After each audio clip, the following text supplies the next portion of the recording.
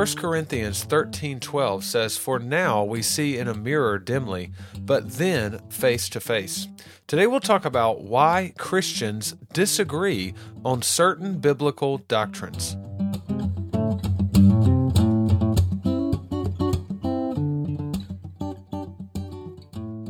Well, this is Doctrine for Doxology, and this is the final episode before we jump into specific doctrines about God found in the Bible. So we're going to be going through the great biblical doctrines. I'm kind of loosely following a book written by Martin Lloyd-Jones, which was actually a compilation of sermons.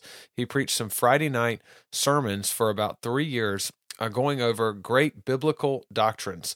And so that's what we'll be getting into next week. This is building on some foundational stuff. So just a quick review.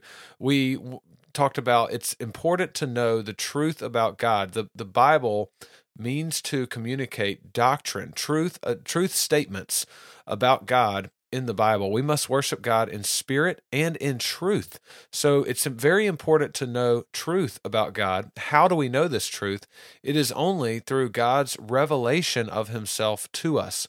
We can't just use our own human reasoning and reason up to know God. God must basically go downward to us. God must reveal himself downward to us so that we can understand. Okay, so he must give revelation of himself in order for us to know truth about him. He's done that several ways throughout human history, but what we have today, the only revelation from God we have today about himself would be Scripture. And so that's where we go. That is our final authority on knowing things, knowing truth about God. So we talked about the authority of Scripture some, and then last week I talked about the interpretation of Scripture, and this is sort of part 2 of that. And so I'll kind of wrap up some interpretation things, and then the bulk of today's episode is going to be, why do Christians disagree on certain biblical interpretation? Isn't the Bible God's Word? Isn't the Holy Spirit living inside each of the believers? And so shouldn't they know the truth about God? Why are there disagreements in the Christian community? So we'll talk about that today. Now, if you ever have questions or comments, you can always email me at doctrine4doxology@gmail.com. And that 4 is the number 4. So doctrine, number 4, doxology@gmail.com. You can follow me on Instagram at @TheRealBearMartin. All right. Now, just to kind of wrap up and tidy up some Bible interpretation principles. Last week we talked about hermeneutics. Hermeneutics is basically the science of biblical interpretation, and there's different hermeneutics that people use when interpreting the Bible. Hermeneutics would be a set of rules so that you can consistently interpret Scripture. You don't want to use a one hermeneutic interpreting one passage and then a different set of rules to interpret another passage. You want to be consistent in your approach to Bible interpretation. And so hermeneutics helps one thinking about hermeneutics, taking an active mind posture towards Bible interpretation and actually thinking about how you're processing this information and trying to organize that and be very consistent in how you interpret the Bible. That is important, and the goal of that is to arrive at the actual truth of what the Bible is teaching. So hermeneutics is the science of biblical interpretation.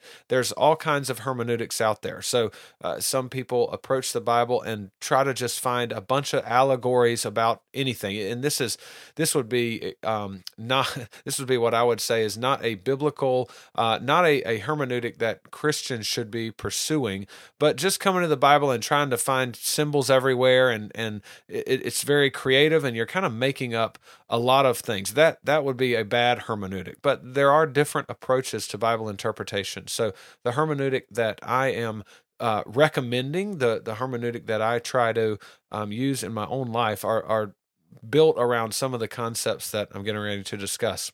The first thing we assume is that the Bible is clear. This is called the perspicuity of Scripture. the Bible speaks with clarity. It's not mysticism.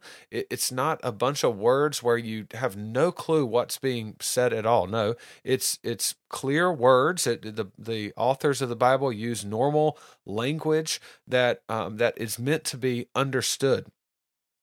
Now, when we read something like God is eternal, that is a simple statement. That it's easy to read the Bible and come to that conclusion, and you know that's a truth taught in Scripture.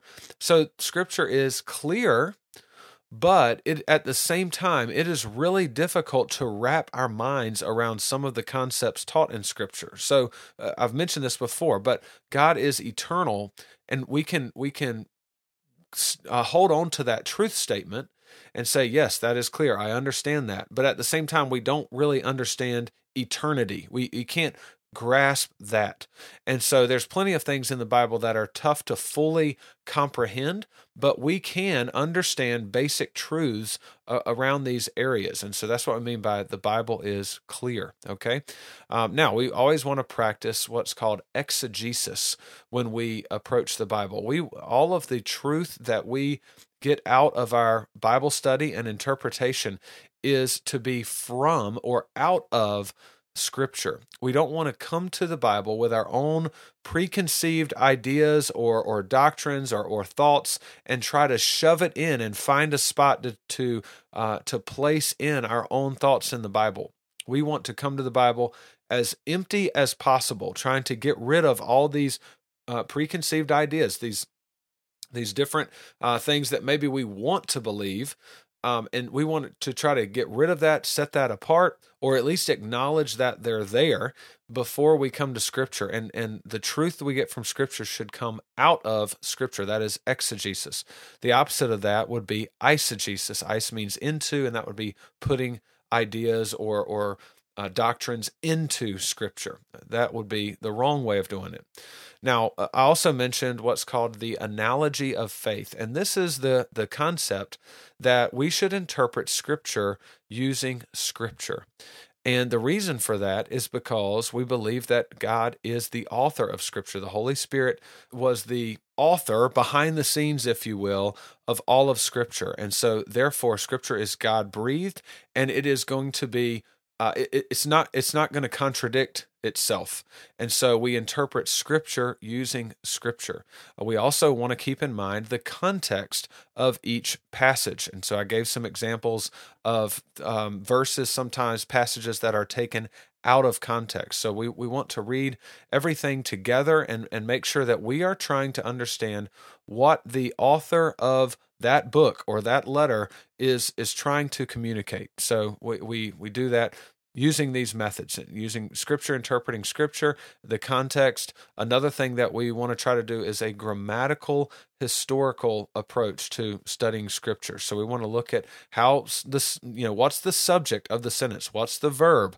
All of those basic things in grammar matter because that's how we try to understand what the author is wanting to convey in their writings. And so that we want to be thinking about and using all of that. We want to know the historical background of books and when they were written. All of that helps us to be accurate in our interpretation of Scripture. So that's kind of what I talked about last time. A few other points on interpreting Scripture. We always want to interpret unclear passages or vague passages in light of clearer passages. All right? And so in trying to think of some different examples, one that I thought of is Hebrews 6, verses 4 through 6, is a passage that sometimes is used for people to say that you can lose your salvation. Now, this certainly is a topic that Christians will disagree on. I do not believe that you can lose your salvation, and I'll give some verses in a second that I think are very clear on that. But this passage is one that is often used to justify a belief that one can lose their salvation. So let me read it, Hebrews 6, 4 through 6. For it is impossible in the case of those who have once been enlightened, who have tasted the heavenly gift, and have shared in the Holy Spirit, and have tasted the goodness of the word of God and the powers of the age to come, and then have fallen away, to restore them again to repentance, since they are crucifying once again the Son of God to their own harm and holding him up to contempt. All right?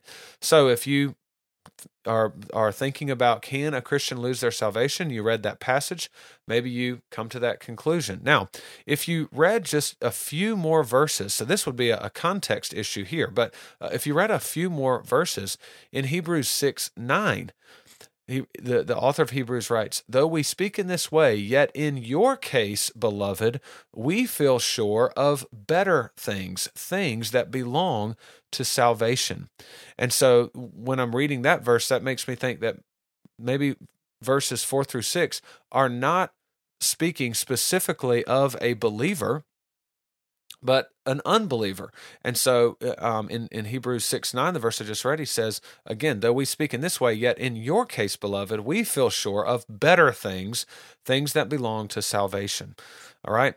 Now, that other verse aside, Hebrews 6:9, that aside, there's also very clear passages in Scripture that once you are saved, you are at peace with God. No one can snatch you out of Jesus' hand. There's verses like that. So let me give you a few of those. Romans 5:1. Therefore, since we have been justified by faith, we have peace with God through our Lord Jesus Christ. I would say that peace here, when you have peace with God, there is not this constant fear that peace will be broken. It's not a temporary ceasefire, and as long as you mind your P's and Q's, then you will have peace with God. No, this is a peace that you can rest in. If we have peace with another country, I'm in America. If we have peace with another country, I don't lay my head down at night constantly thinking, are we about to be at war? So this is not a Cold War mentality. There is peace between us and the other country, for my example. So when you have peace with God, you're not in constant fear of losing that peace with God. Why do you have peace with God? Because you have been justified by faith. You are in Christ. John 6, verses 37-39. Jesus says, all that the Father gives me will come to me, and whoever comes to me I will never cast out. For I have come down from heaven not to do my own will, but the will of him who sent me. And this is the will of him who sent me, that I should lose nothing of all that he has given me, but raise it up on the last day. So there, I believe if you are saved, then that is eternal. You will be raised up on the last day. Jesus will lose none. All right. So there is, yes, the Bible encourages believers to persevere, to be faithful. It challenges us to continue in the faith. But ultimately, if you are truly saved, you are held there by God, not your own good works, not even your own faith. You are held there by God, and no one will snatch you from Jesus' hands or God the Father's hands. Okay? In Matthew 7:23, Jesus says, depart from me, I never knew you. Not depart from me, I knew you once, but then you did some bad things, and then now I don't know you anymore. All right? Depart from me, I never knew you. In 1 John 2:19, John writes, they went out from us, but they were not of us. For if they had been of us, they would have continued with us. But they went out, that it might become plain that they are not of us. All right. So I think that there are very clear passages in Scripture that talk about how the believer is safe and will not lose their salvation. And anyone who turns, so to speak, and leaves the faith, when we use language like that, anyone who turns and leaves, either they will be restored eventually, or they were never a true believer. So that's my take on it, and it's built upon what I believe are very clear passages in Scripture. All right, so we want to interpret the vague or unclear passages with the clear passages of Scripture, and we also want to interpret the Old Testament in light of the New Testament.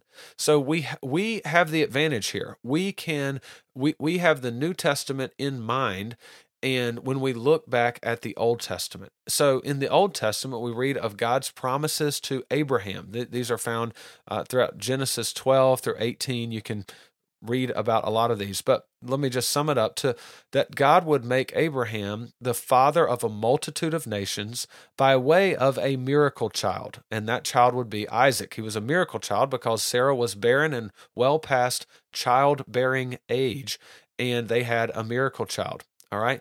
Abraham was called a man of great faith. In Genesis 15:6, it says, "And he," that is Abraham, "believed the Lord, and he counted it to him as righteousness." So Abraham believed, and it was credited to him as righteousness. Paul's going to use this verse in the New Testament as a foundation for how we are saved. How it is through faith.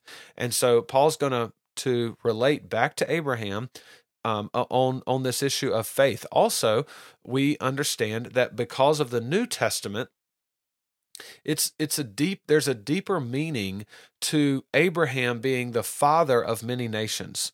I am a Christian. I grew up in church, and so as a boy, we sang a song called Father Abraham. Father Abraham had many sons, and many sons had Father Abraham, and I am one of them. And so are you. So let's just praise the Lord, right arm. So if you did not grow up in church, you have no clue what I just sang. But if you did, you very likely have sang that song a bunch of different times. So it's a nice little children's song. But here's the thing. Why is a non-Jewish boy singing Father Abraham? It's because Abraham is, and I'm using quotations here, Abraham is the father of me because of faith, all right? And this is biblical in the New Testament, Romans 4:16. Paul writes, "That is why it depends on faith, in order that the promise may rest on grace and be guaranteed to all his offspring, not only to the adherent of the law, but also to the one who shares the faith of Abraham, who is the father of us all." Romans 9:6, Paul writes, "But it is not as though the word of God has failed, for not all who are descended from Israel belong to Israel." So there, within a few words of each other, Paul uses two different meanings for Israel. He's talking about a physical, actual descendants of Israel or Jacob. So you have Abraham, Isaac, and Jacob. Jacob's name is changed to Israel, and that's where that nation gets its name. So not all who are descended from Israel belong to Israel. Okay, Galatians 3:6-9. Paul writes, "Just as Abraham believed God and it was counted to him as righteousness, know then that it is those of faith who are the sons of Abraham. And the scripture, foreseeing that God would justify the Gentiles by faith, preached the gospel beforehand to Abraham, saying, 'In you shall all the nations be blessed.' So then, those who are of faith are blessed along with Abraham, the man of faith." One last verse on this, Galatians 3:25-29. "But now that faith has come, we are no longer under a guardian, for in Christ Jesus you are all sons of God through faith. For as many of you were baptized into Christ have put on Christ. There is neither Jew nor Greek. There is neither slave nor free. There is no male and female. For you are all one in Christ Jesus. And if you are Christ's, then you are Abraham's offspring, heirs according to promise." Okay, so we read the we read the Old Testament in light of what's taught in the New Testament. All right. Lastly here, as far as hermeneutics and Bible interpretation, is this concept of interpreting the Bible literally. And so when you hear about people talking about, well, I interpret the Bible literally, we've just got to be very clear on how that word is being used. So let me give you a few verses. Psalm 90, verse 4, "For 1,000 years in your sight are but as yesterday when it is past, or as a watch in the night." 2 Peter 3:8, "But do not overlook this one fact, beloved, that with the Lord 1 day is as 1,000 years, and 1,000 years as 1 day." Okay? Now, what is the literal interpretation of that verse? When we think of this word literal, then someone may say, well, this is a mathematical equation. There for one Lord day, there's 1,000 human years. Okay, that's a conversion that we can do. Well, it's quite obvious that that is not what the author is intending to teach us here. Peter is writing to show us that God is outside of time. So one day to the Lord is 1,000 years to us. This is a poetic type language. This is not to be meant as a mathematical conversion, okay? And so it's quite obvious in that verse. And so I would say that I interpret the Bible literally. I am analyzing the literary genre being used here, the figurative language, and literally what Peter is trying to communicate is that God is outside of time. So I have interpreted that passage literally. But someone else may use the word literally in a different way, that it should be 1,000 years should be interpreted literally, and that always means that 1,000 years is going to be 1,000 times that the earth revolves around the sun. Okay, and that is the literal interpretation. So when I say that I interpret the Bible literally, I am factoring in that figurative language. There's poetry in the Bible. There's apocalyptic literature. There's historical narrative. And so I'm considering the literary genre, figurative use of language, and all of that goes into the literal interpretation, okay? And so it's just when you start discussing this with other people, just make sure that when y'all both say the word literal, that you mean the same thing, because sometimes that can be misunderstood. So you always want to define your terms, or when you want to say, now when you say literal, what do you mean by literal? Okay, and make sure you're on the same page with each other. Now, this is where a lot of Christians disagree on Bible interpretation. And so a very good example of this would be in Revelation 20. Are the 1,000 years in Revelation 20 referring to 1,000 revolutions of the earth around the sun?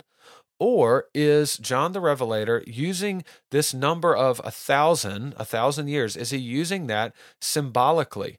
And so Christians will disagree on this interpretation. And so there's reasons that they take it literally to be like a literal 1,000 times the earth revolves around the sun, versus some others would say, yes, I'm interpreting this literally, but John is using symbolic language here, and this 1,000 years really could be a long span of time, okay? And so it's not a specific 1,000 years. And so there's different approaches there.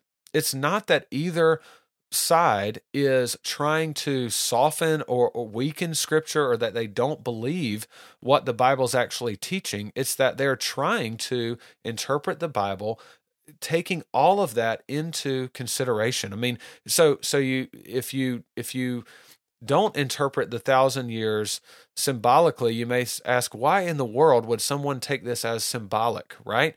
Well, are there other symbols in Revelation? Of course there are. There's dragons with multiple heads, and frog demons, and locusts with gold crowns and human faces. And certainly there are tons of numbers in the book of Revelation that could be taken as symbolic. And so there's certainly at least reason enough to say maybe John is using this 1,000 years in a figurative type of speech, in symbolic language, okay?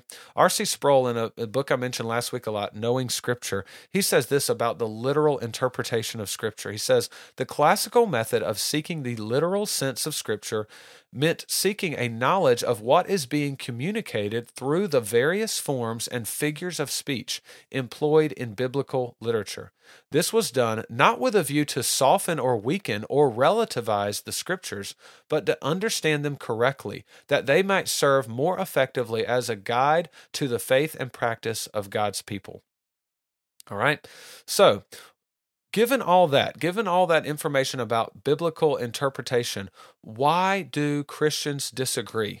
So isn't the Holy Spirit supposed to reveal truth to Christians and keep them from error? Is God's word not perfect? If God's word is so perfect, then why do people misunderstand it? Can God not communicate himself clear enough for people to get it? And so this brings up this question of, why is there disagreement among biblical interpretation? For instance, the issue of baptism. What should be the method of baptism? I think all Christians would admit that there is a right and wrong answer.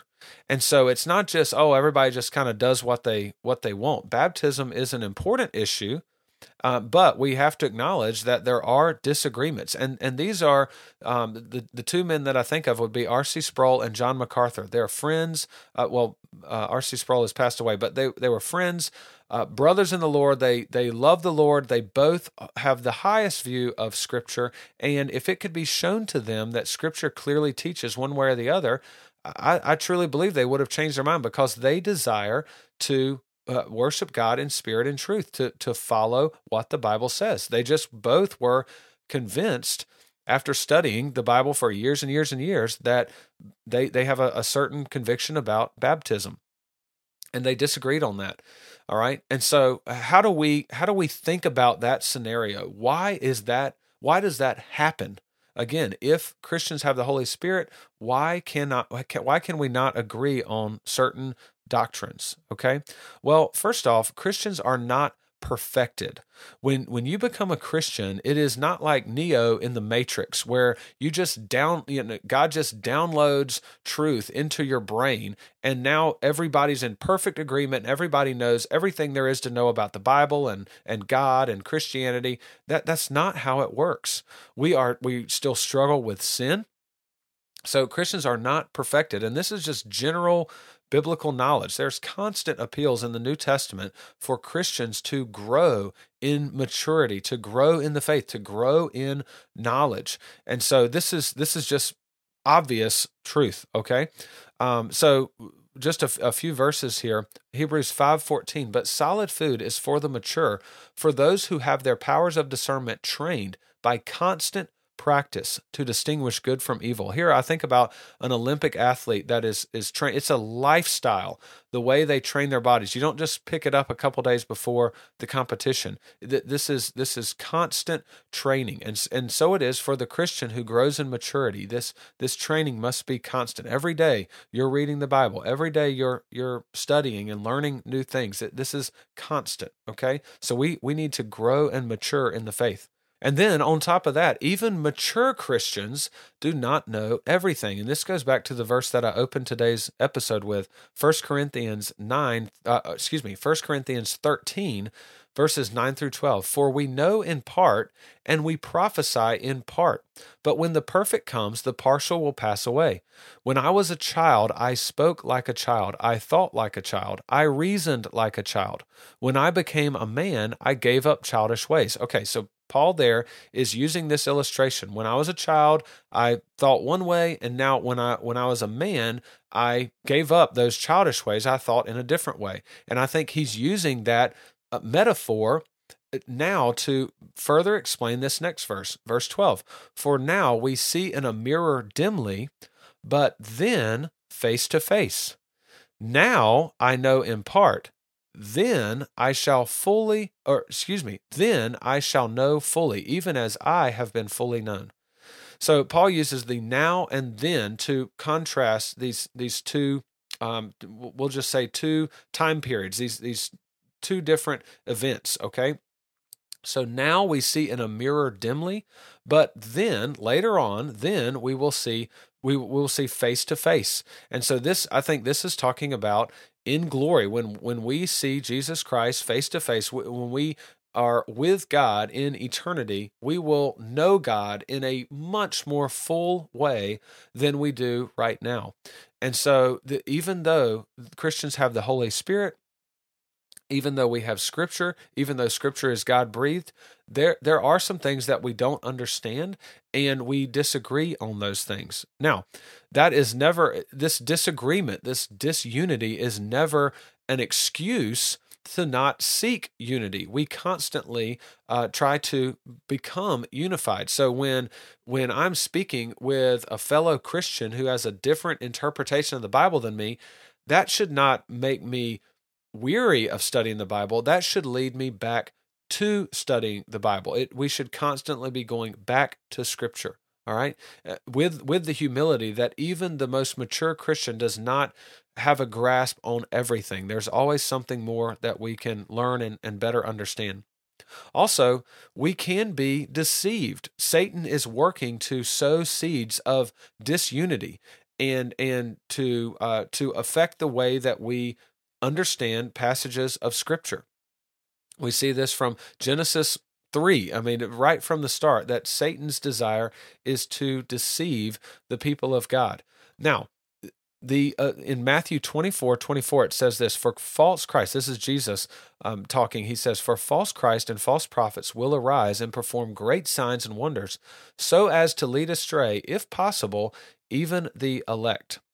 Now, I do not think that this verse is teaching that the elect, the Christians, can never be deceived, especially about anything, okay? That's just not consistent with human history. We know that there are Christian men and women who were deceived temporarily, if you will, by Satan. And so Satan can still deceive. And we are encouraged by the New Testament authors not to be deceived. They are warning us constantly not to be deceived. James 1:16, James says, do not be deceived, my beloved brothers. Okay, so there's this realization that Satan is still trying to deceive us. In 2 Corinthians 2, verses 10 through 11, Paul writes, anyone whom you forgive, I also forgive. Indeed, what I have forgiven, if I have forgiven anything, has been for your sake in the presence of Christ. Listen to this, so that we would not be outwitted by Satan, for we are not ignorant of his designs. So again, Paul is saying Satan is out there. He is trying to sow seeds of deceit amongst Christians, and we need to be aware of what he's trying to do, okay? So I think when we think about Christians and being deceived, we have to realize that Satan is whispering in our ear deceitful thoughts. He is at work in this world, but ultimately, the Christian will not be deceived away from salvation, okay? Luke 22:31 through 32, Jesus says this to Peter as he's telling Peter that you're going to betray me. He says, Simon, Simon, behold, Satan demanded to have you, that he might sift you like wheat.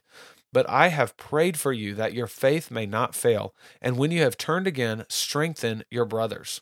In 1 Peter 1:5, so that what I think is interesting is Jesus told this to Peter. Then in 1 Peter 1:5, Peter writes, who by God's power are being guarded through faith for a salvation ready to be revealed in the last time. We are being guarded, and that is through faith. John 10:12. Jesus says, he who is a hired hand and not a shepherd, who does not own the sheep, sees the wolf coming and leaves the sheep and flees. And listen, the wolf snatches them and scatters them. In contrast to this, Jesus is the good shepherd. And so in John 10, verses 27 and 28, just a few verses down, Jesus says, my sheep hear my voice, and I know them, and they follow me. I give them eternal life, and they will never perish, and no one will snatch them out of my hand. So again, the Christian is not fearful of being snatched out of the hand, of losing salvation or anything like that. But at the same time, it's very clear in the New Testament that we are warned not to be deceived by Satan. All right, so Christians can be deceived, but they are guarded by Jesus Christ. They're guarded internally, if you will, by the Holy Spirit. And the more you are in God's Word, the more the Holy Spirit works that in your heart so that you recognize the deceit of Satan. We constantly have to be meditating on the Word of God. It's a lamp unto our feet and a light unto our path, okay? Now, another question about Christians disagreeing on certain doctrines in the Bible is, why would God even allow this? Why is that a possibility? And I think a lot of times when we think of this question, why would God allow this to happen? What is God doing? Why is God working in this way? We have to rest on this verse, Romans 8:28. And we know that for those who love God, all things work together for good, for those who are called according to his purpose.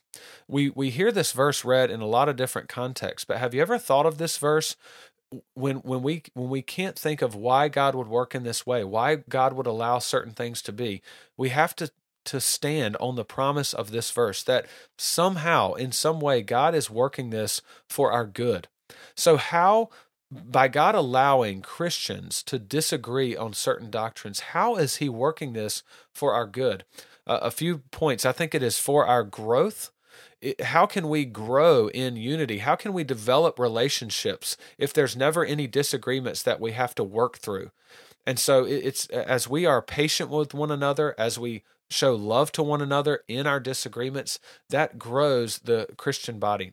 It also keeps us humble. It is humbling for me to know that, okay, I have a certain understanding about baptism, for instance, that is different from what R.C. Sproul thinks about baptism. But here is like one of the greatest teachers in our lifetime in this generation, and probably one of the guys who has more Bible knowledge than a lot of people who have ever lived, and I disagree with him.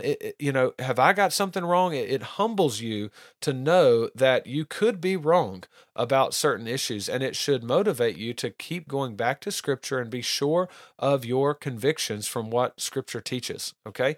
And so we don't need to think of that in a negative way. We need to think of that in a positive way. God is using this for our good, even though we may not understand or we may not think, man, if I was God, I wouldn't work it that way. Well, you're not God. And so God, we have this promise that for those who love God, he's working all things for our good. And so we need to rest in that and then look for the benefits that can come out of sometimes these disagreements.